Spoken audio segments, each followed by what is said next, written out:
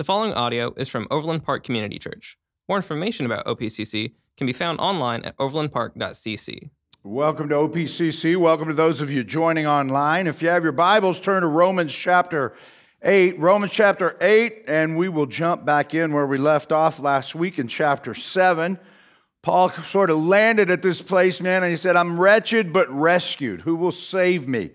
And he said, I thank the Lord for Jesus Christ who will rescue me from this place that I'm at. And so we get to Romans 8, man, and it is probably one of the most glorious chapters in the entire Bible. Romans 8, we'll take a few weeks to digest all of it, but what is happening in Romans 8 is we have shifted from what we are saved from to what we are saved for.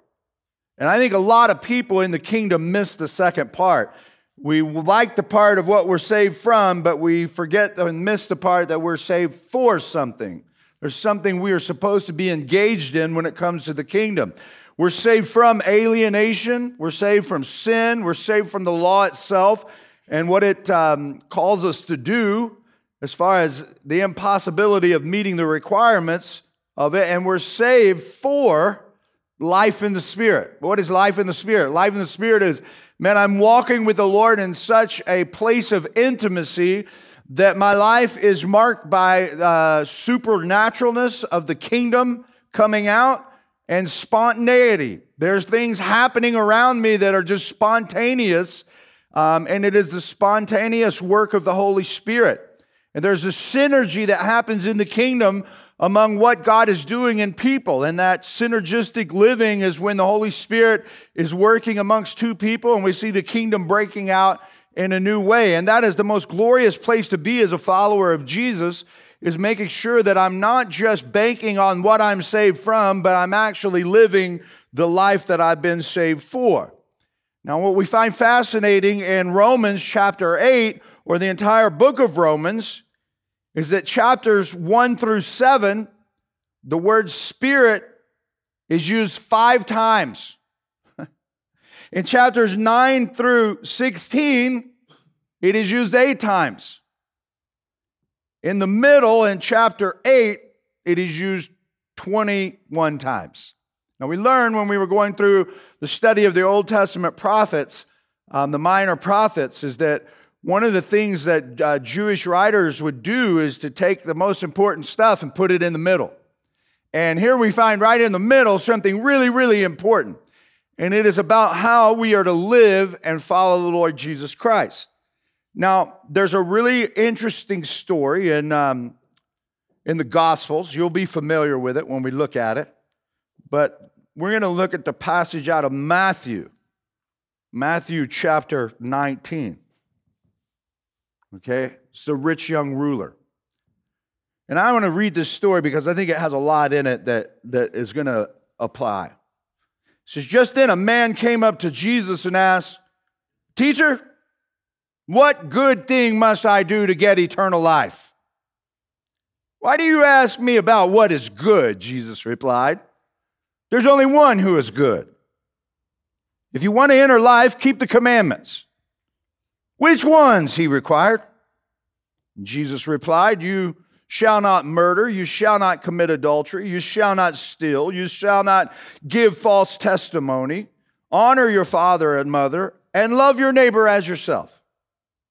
All these I have kept, the young man said. What do I still lack? And Jesus answered, if you want to be perfect, go sell your possessions and give to the poor, and you will have treasure in heaven. Then come follow me. When the young man heard this, he went away sad because he had great wealth. And then Jesus said to his disciples, truly, I tell you, it is hard for someone who is rich to enter the kingdom of heaven. Again, I tell you, it is easier for a camel to go through the eye of a needle than for someone who is rich to enter the kingdom of God. When the disciples heard this, they were greatly astonished and asked, who then can be saved? And Jesus looked at them and said, with man this is impossible, but with God all things are possible. The guy goes away sorrowful. Like, what do I do, man? What do I do, Jesus, to get into, to have eternal life? And he said, well, man, you got to keep the commandments. He's like, which one? Jesus basically said all of them. Every one of them. And the guy says, I did it. That's what I've done my whole life. And he says, all right, then sell everything and come follow me. What is going on here in this story is the guy has his mind set on the wrong things. He has his mind set on doing instead of being. And Jesus, he identifies that very quickly, and that's why he says to him, go sell everything. He basically says to him, do the impossible. And the guy walks off, man. He has his head hung low because he's a rich kid, man, and he's done really well in life. And like this guy, to follow this guy, man, he says, I have to get rid of everything and then come follow him. And so he has his mind set in the wrong place. And that's what I want to talk to you about today, is that it's very easy to have the right attitude. It's very easy to have the right desires. You think in your mind that I want to follow God, and I am following God. But it is also very easy to get your mind on the wrong things. And when you get your mind on the wrong things, you can live a sorrowful life because you're not actually living the life that the Lord has laid out for you to live. And I want to talk to you and teach you today, and all of us, challenge us about having our mind set on the right things, because that's what Paul is going to do in the first 17 verses of chapter 8. And we're just going to jump in there, and I'm going to give you some takeaways on the way, and we'll start with verse 1, one of the coolest verses, most important verses in all the Bible. Therefore, there is now no condemnation for those who are in Christ Jesus. Amen, that's right. First point is, I will not be damned. Right? We always say that. A lot of people say, I'm not going to be damned, man. And when you look at this, he says, there is no condemnation for those who are in Christ Jesus. Now, what is condemnation? When we look at the Greek word, it is the word katakrima, and it means damnatory sentence. Okay? So he's saying, therefore, those who are in Christ Jesus will not have a damnatory sentence on their lives. We go back to the story of the rich young ruler. He comes to Jesus. What must I do to have eternal life? Here it is. Like, if you're in Christ, you will not be damned. Now, notice what it does not say. And this is very important. It does not say that I will not be convicted. It does not say that I will not sin and be convicted of that sin. It does not say that I will not be disciplined for sin. As a child of God, even if you are not damned, you can still be disciplined. Okay? Hebrews says that. We reap what we sow. And if you are sowing things into your life that are not first and foremost of the kingdom, you will reap those things, and there will be a cost of you making a decision that does not have to do with your allegiance to Christ. It has more to do with your allegiance to yourself.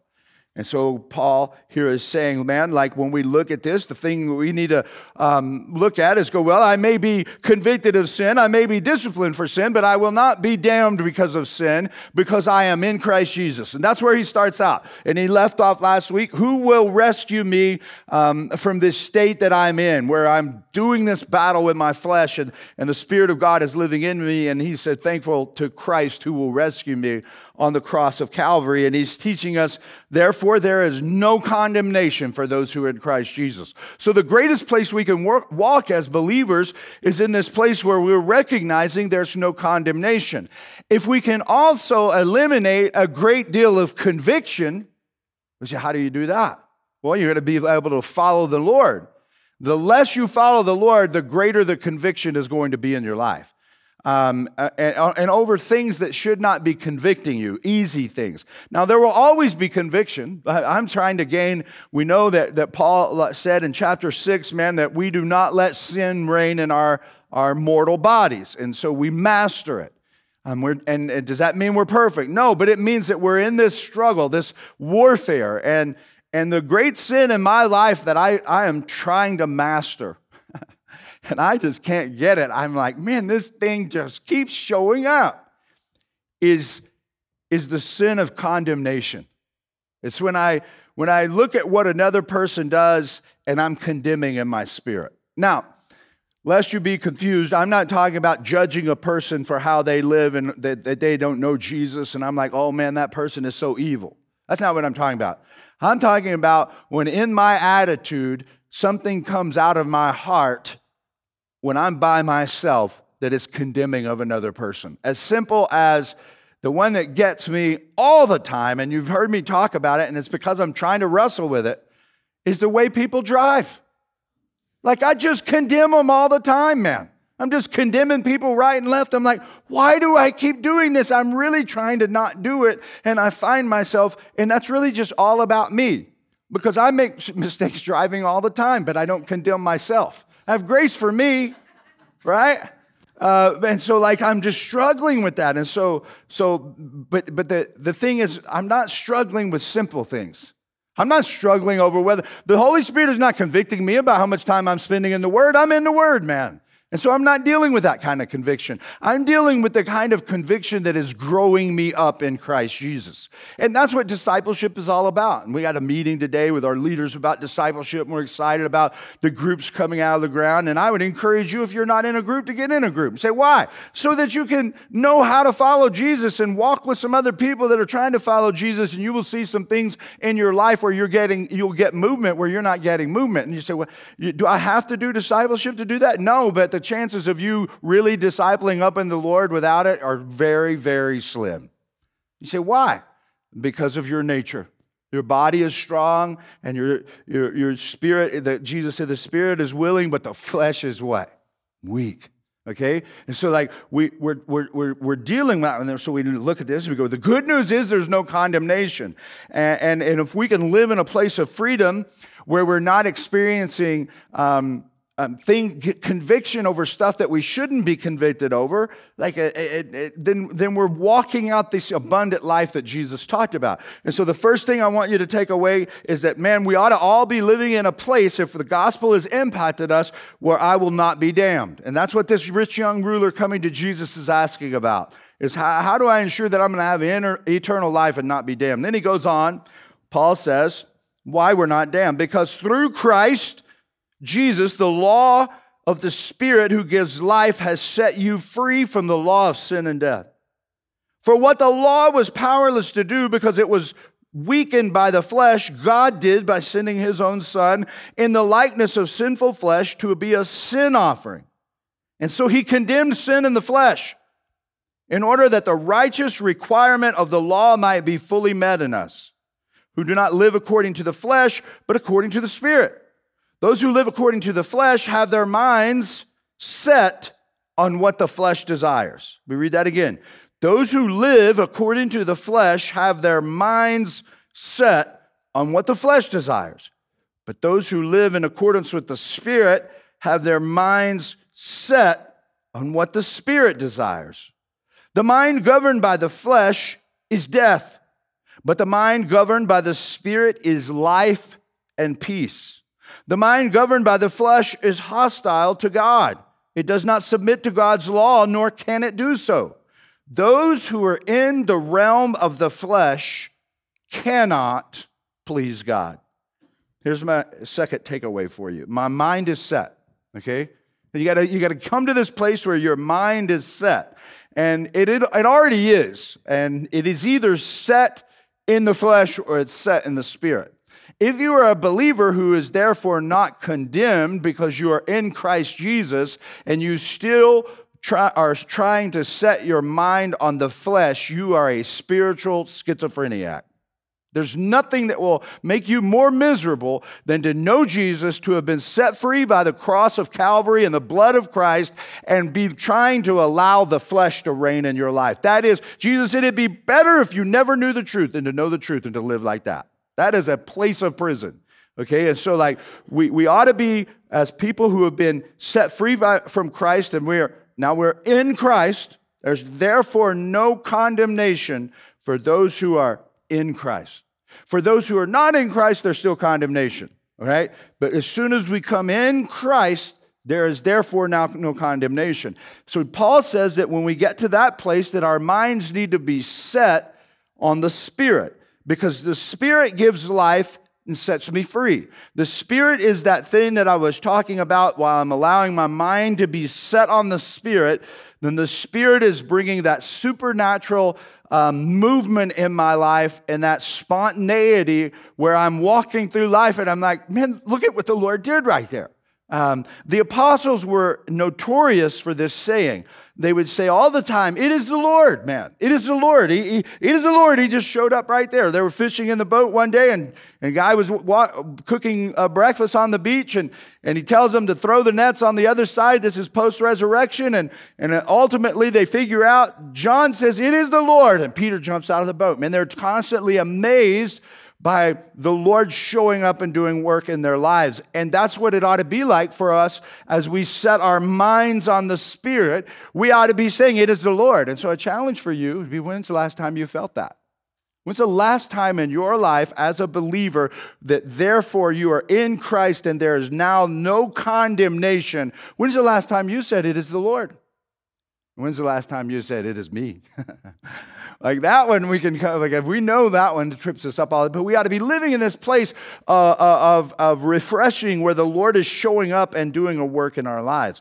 And so the Spirit gives life and it sets me free. And Paul says God did what the law could not do. Now, he's been laying out this case for the law, the Old Testament law, the Mosaic law that was given to the nation of Israel.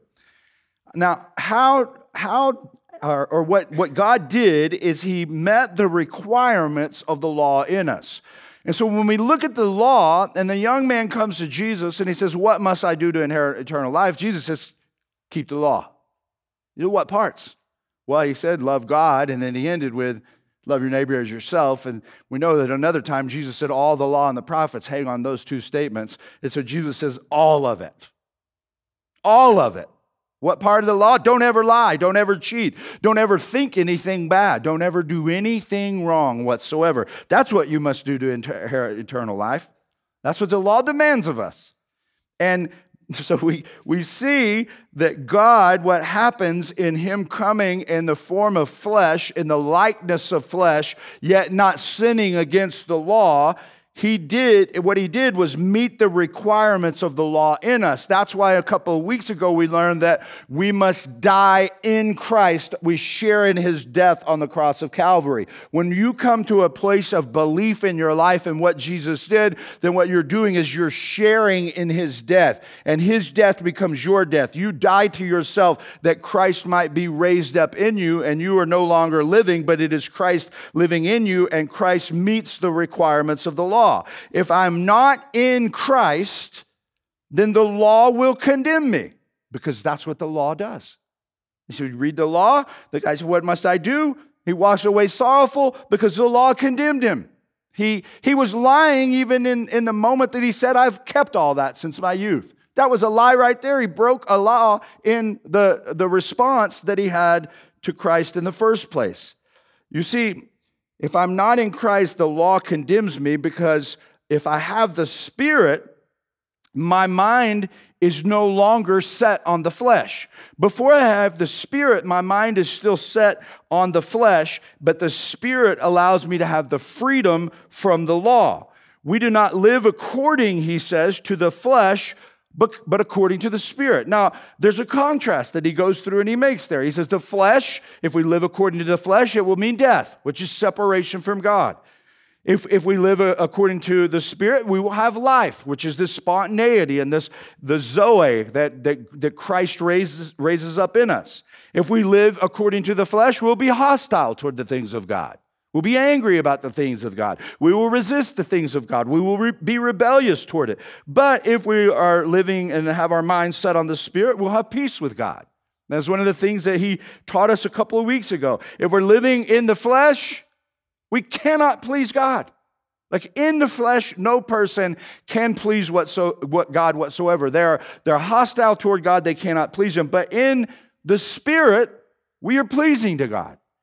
And so that's why you must be born again in order to walk out the things of the kingdom, because when you are born spiritually, the Spirit sets you free from the condemnation of the law, because God does what the law could never do inside of you, and He meets the requirements of the law so that now He can be in relationship with you without compromising any of the attributes of His holiness and His righteousness. And now, because the requirements of the law have been met in you, because you are therefore in Christ Jesus, God the Father can be in relationship with you, and you can be led by the Spirit. And so your mind must be set. The law's responsibility, here's what is really cool. The law's responsibility is to lead men to Christ. But once that goal is achieved, it must hand the guidance over to the Holy Spirit, which is God Himself. You see, the law just keeps condemning. Now, we're not saying that Paul has already said it. He says, the law bad? No, the law is not bad. The law is holy. The law is righteous. That's what the word says. But it's in our inability to keep the law that sin enters into the world. And so the law's job is to lead us to Christ and help us to see that we cannot meet the requirements of God, for all men fall short of the glory of God. But when we come in Christ, we are therefore in Christ. There's therefore now no condemnation. We are covered by grace. And so when that happens, then the pneuma of God, the Spirit of God, indwells the believer, and leadership goes from the law leading men to Christ leading men in love. And that's a beautiful thing that begins to happen. And that's why Paul is saying, when that exchange happens, man, you have to make sure that you understand that your body is used to being in control. The flesh is used to being in control. But you've been quickened by the Spirit. You have come alive in Christ. And now that you are alive in Christ, you must set your mind on the Spirit and not on the flesh. And that is why the word disciple is used to describe us, because we are disciples of Christ. And that's why we have discipleship groups, as we're learning the discipline of how to set our mind on the Spirit as opposed to the flesh. Nobody needs to teach you how to set your mind on the flesh. That is just easy stuff. By default, that's where we all land. But when we're engaged in the disciplines of the unseen world, the supernatural, through prayer and study of the Word and fasting and meeting with other believers from house to house and discussing the things of the Lord, then we will be in awe of what the Spirit is doing, because our minds now that have been trapped by the flesh but set free because we are therefore in Christ, and there's now no condemnation. Now we're actually being what it is that we are, and we're no longer focused on doing to get rid of our guilt. We realize our guilt is gone, and this thing is about the spontaneity of the Holy Spirit just coming out of us and the Lord leading us, and we set our minds on that, and the Lord begins to work inside of us. He says, you, however, are not in the realm of the flesh, but are in the realm of the Spirit, if indeed the Spirit of God lives in you. And if anyone does not have the Spirit of Christ, they do not belong to Christ. But if Christ is in you, then even though your body is subject to death because of sin, the Spirit gives life because of righteousness. And if the Spirit of Him who raised Jesus from the dead is living in you, He who raised Christ from the dead will also give life to your mortal bodies because of His Spirit who lives in you. Therefore, brothers and sisters, we have an obligation, but it is not to the flesh to live according to it. For if you live according to the flesh, you will die. But if by the Spirit you put to death the misdeeds of the body, you will live. Here's the third takeaway. I have the Spirit, and the Spirit has me. Right? And I have the Spirit, and the Spirit has me. As a believer, that's what you need to go around thinking. I have the Spirit, and the Spirit has me. And in that, that's how I know I belong to Christ. You say, well, am I in Christ? Do you have the Spirit? If you have the Spirit, you are in Christ. If you do not have the Spirit, then you are not in Christ. That's what the Scripture plainly tells us happens in a believer's life. If I don't have the Spirit of Christ, I am still in the flesh. And so it's not that, okay, I believe and then later on I get the Spirit. No, as soon as you believe and you turn your life over to Christ and the Lord does a work in your life and the law has led you to Christ, it hands the guidance now over to the Holy Spirit, and now the Spirit of God indwells you and He is in you and He leads you, and that is confirmation that you are a believer. You have been transformed by the power of Christ. If you cannot say that I have the Spirit, then you are still outside of Christ, and therefore there is condemnation. You say, why? Because the law is condemning you.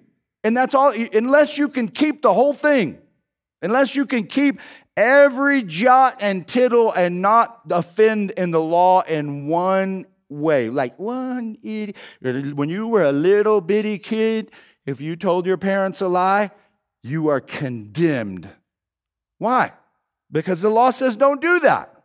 And so we look at that and go, man, that's impossible. That's exactly right. And you are still in that if you were in the flesh. But when you are in Christ, you are no longer in that, because Christ fulfills the requirements of the law in you, because you share in His death, but you also share in His resurrection as He is raised up in you. If the Spirit is leading you, you say, well, how do I know if the Spirit is in me? The Spirit will lead you. The Spirit will do things in you and lead you along. It's simple, like it happens to me all the time. So I'm going to tell you a story. Yeah, we got time. I'll tell you a story that happened to me this week. It's kind of cool. Somebody visited the church about a month ago. Beginning of September, I made a connection with them, had coffee with them, felt like it was a real good connection, and they were looking for a new church. They actually, were trying to navigate through that. Not that this is a great meeting. Me and this guy, we connect really well. I mean, the guy even likes to bow hunt. So, like, no brainer, right? You're supposed to be at our church. So anyway, from that appointment, then I started to pray for the guy, and then he sent me a text, and he said, "Hey, just wanted you to know we're not going to be there this weekend. We're in Hawaii." Oh, it's okay, bro. I'm not going to be there either. I'm in Idaho on elk hunt. I said, I'll see you when I get back. And so that was several weeks ago, right? Well, then I got back and going on, didn't show. But the Lord told me to pray, and I often will do this when somebody visits the church. I will start praying for them about what they're supposed to do, and whether they're supposed to be a part of our family. And so I've been praying, and a couple of times I thought about reaching out, and I was like, I did reach out one time. And he said, well, hey, after he didn't show, I was like, hey, I just wanted to reach out and see how you're doing. He said, we're trying to do our due diligence about making the right decision, so we're kind of checking out some other places. And so I was like, okay, and I continued to pray. Well, this last Thursday, in the middle of the night, like 3 o'clock in the morning, I had this dream, man, and I just woke up from the dream. And it's one of those dreams. This doesn't happen in every dream, but it does happen sometimes to me. And I just knew, man, the Lord is challenging me to get up and pray. I need to go pray. Something's off. And so I went into the other room, as I often do, and I found me a spot, and I just spent just a few minutes. I didn't pray for the next hour, okay? I just spent a few minutes talking to the Lord. And it was apparent to me that the Lord was telling me, you need to pray for this person. And I started praying for them.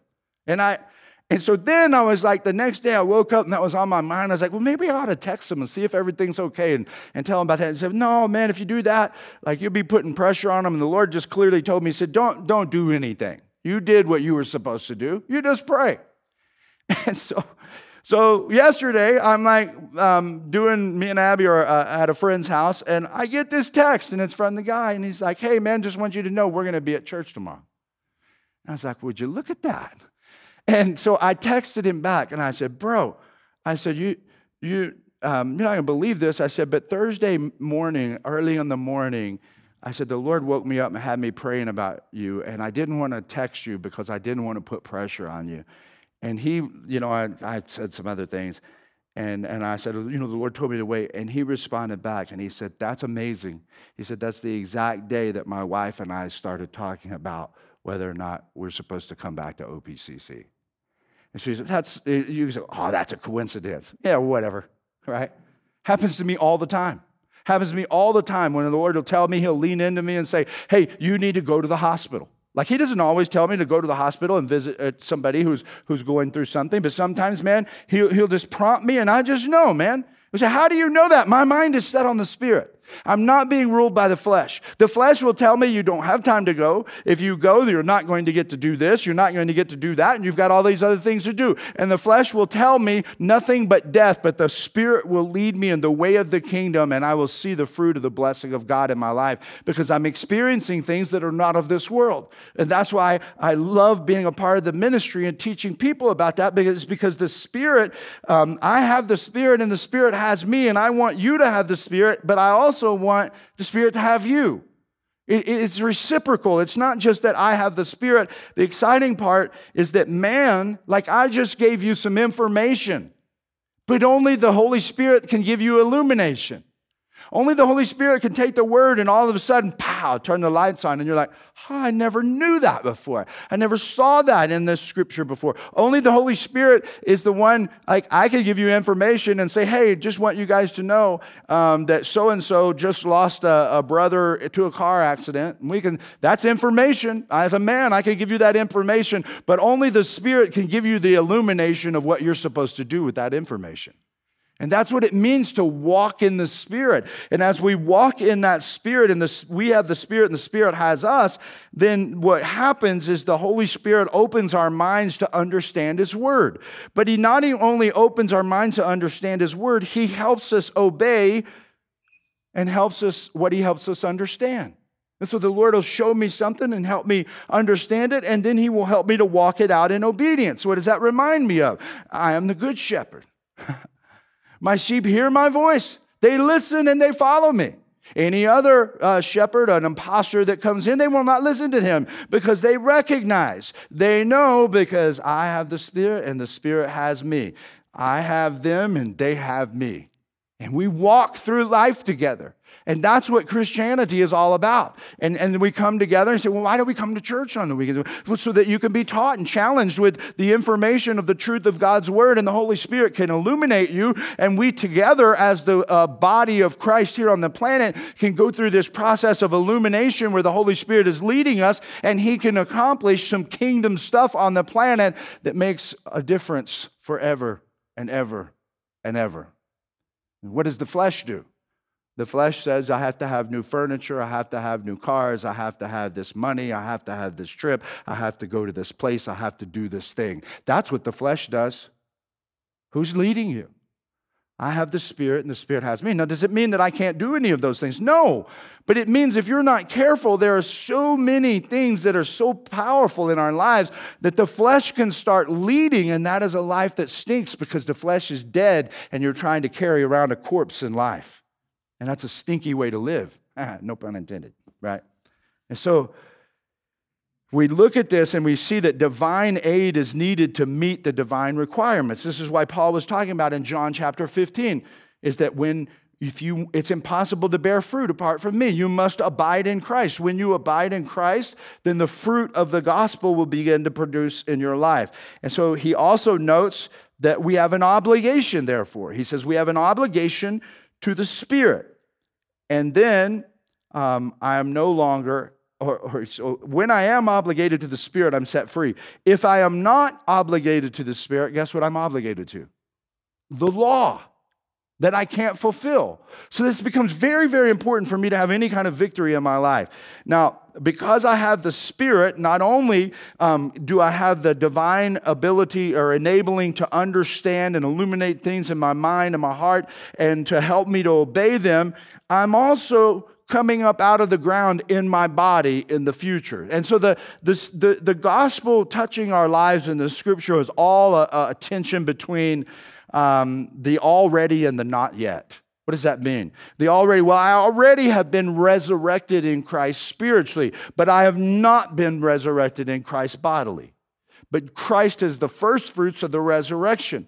And so He is raised up in me spiritually, and I am the temple of the Holy Spirit, and now I'm no longer dead spiritually. I'm alive in Christ through the power of the resurrection that has touched my life and quickened me and been raised up. In the future, then I will be raised imperishably in my physical body.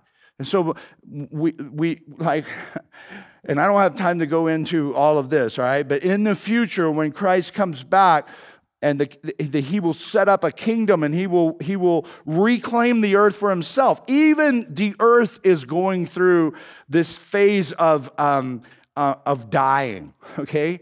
But it will be remade new. It will be resurrected new. And the believer will be resurrected to life, which is to spend eternity with God in fellowship with him. And the unbeliever who is not in Christ will be resurrected to death. Now, when we say, what does that mean? That means eternal separation from God. And so this resurrection thing is coming, and I look forward as I go through even difficult times of suffering in my life, that I know that my life is not about this physical existence that I am living right now in this temporary flesh. My life is about an eternal existence that is never going to end, and I keep my mind set on that and recognize that I have the Spirit and the Spirit has me. And just like Jesus came up out of the ground, my body too will come up out of the ground, and my soul and my body will be reunited in the future when that glorious day when Christ reclaims it all for himself. And then he finishes out this section and he says, for those who are led by the Spirit of God are the children of God. The Spirit you received does not make you slaves so that you live in fear again. That's good news. Rather, the Spirit you received brought about your adoption to sonship. And by him we cry, Abba, Father, which is basically putting us in a position when that term is used that we can call God Papa or we can call God Daddy. That's the intimacy that is being reflected there. The Spirit himself testifies with our spirit that we are God's children. Now, if we are children, then we are heirs, heirs of God and co-heirs with Christ, if indeed we share in his sufferings in order that we may also share in his glory. And that brings us to the big idea. My adoption secures my inheritance. We're born as infants, okay, by the power of God. We're born as infants, but we are adopted as sons. There are two words that are used there. And in that adoption, that is a Roman idea that was happening, is that sometimes a Roman person, a Roman dad would look at his kids, and he might be a really wealthy and successful person, and he'd be like, none of these kids, like, I can't leave everything to these guys, okay? And so he would go find somebody that he felt had the character traits and the giftedness and everything to inherit all that he has. And he would adopt them, and they would have the full rights of sonship. And so that's the idea of what is being communicated here. And so the rich young ruler comes to Jesus, and he says, what must I do to inherit? Jesus says, keep the law. And he says, done. And he says, then sell it all. And he went away sorrowful because he knew that he could not do all of that. What is Jesus saying in that story? He's saying if you want to inherit the kingdom, you better be born again and adopted by God. Now, we see that in this, we see the doctrine of the Trinity. We are convicted by the Spirit. We are born of the Son, and we are adopted by the Father. And when we are adopted, then we have the full rights of the King. In 2 Samuel chapter 9, there's a really interesting story about a dude named Mephibosheth.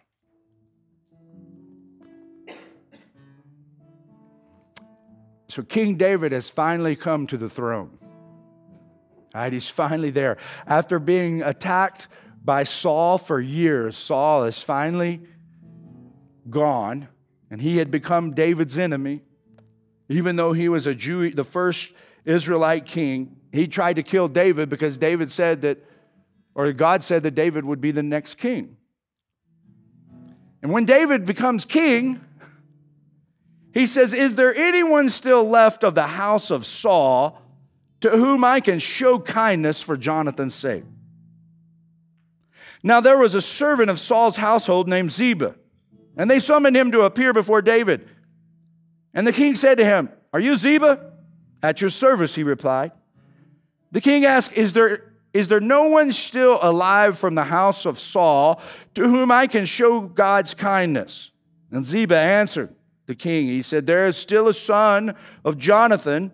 He is lame in both feet." In other words, he's just crippled. He can't even walk. "Where is he?" the king asked. Ziba answered, "He's at the house of Machir, son of Amiel, in Lodabar." So King David had him brought from Lodabar, from the house of Machir, son of Amiel. And when Mephibosheth, son of Jonathan, the son of Saul, came to David, he bowed down to pay him honor. And David said, "Mephibosheth!" "At your service," he replied. "Don't be afraid," David said to him, "for I will surely show you kindness for the sake of your father Jonathan. I will restore to you all the land that belonged to your grandfather Saul, and you will always eat at my table." And Mephibosheth bowed down and said, "What is your servant that you should notice a dead dog like me?" And David said, Then the king summoned Ziba, Saul's steward, and said to him, "I have given your master's grandson everything that belonged to Saul and his family. You and your sons and your servants are to farm the land for him and bring in the crops to your master's grandson so that he may be provided for. And Mephibosheth, grandson of your master, will always eat at my table." Now Ziba had 15 sons and 20 servants. That is a picture of the gospel.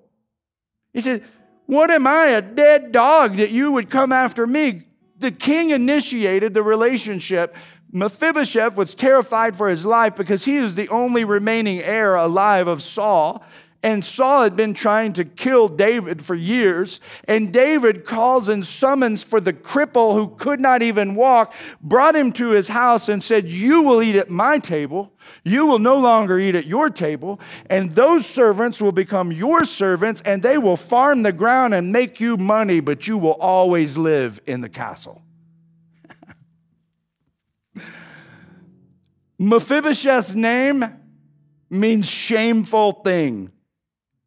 He lived in the land of Lodabar, which means barren land. And the king says, "You're coming to my house, bro." And he adopted him as one of his own. And so that's the gospel. You see, if you are not in Christ, you are still in the barren land and you can't eat at the king's table. And the king may invite you, but at some point, like Mephibosheth, I suppose, could have said, "No, I'm good. I'll stay here in Lodabar and fend for myself."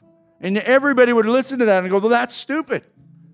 Just like it is for you to stay in the barren land and not be adopted by the Father, and your prideful heart keep you rejecting Christ because you're afraid of what you may lose. You don't have anything. If you don't have Christ, you don't have anything but condemnation coming. And so my encouragement to you would be the same as what the kids are learning as their memory verse in Acts chapter 3 is like, repent so that times of refreshing may come. You say, what do I do? Repent. Repent of your sin. Repent of your proud heart. Repent of the fact that the law has condemned you and you are guilty, and say to the Lord Jesus Christ, "I am sorry. Cover my sin, Lord." And therefore you are now in Christ and there is no condemnation. You've been invited by the Spirit. And God the Son has raised you up in birth, because it is impossible to come into the kingdom of Christ unless one be born again. And now God the Father adopts you into the kingdom with all of the royalty that comes with sitting at the king's table. And you will inherit already the blessings of Christ. He says, where are our blessings? They are seated with Christ in heavenly places. That's the already. I walk it out spiritually. And the not yet is when it is all reunited physically. And forever and ever, we shall reign with Christ. I'm going to ask you to bow your heads and close your eyes. Have you ever repented and acknowledged that you are a sinner who stands in need of God's grace?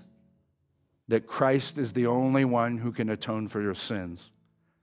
Is today your spiritual birthday? Is today the day of salvation when you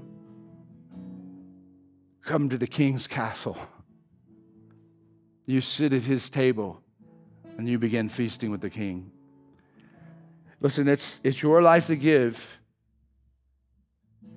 And all I can do is give you the information of the gospel.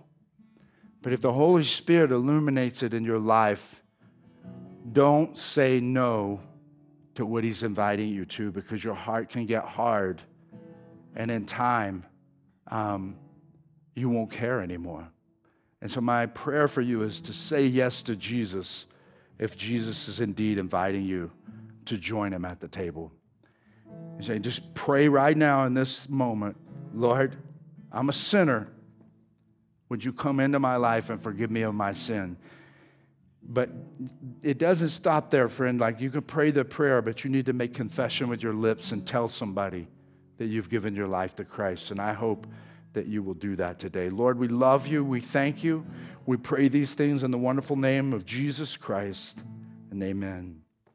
Thank you for listening to audio from Overland Park Community Church in Overland Park, Kansas. For more information, visit us online at overlandpark.cc.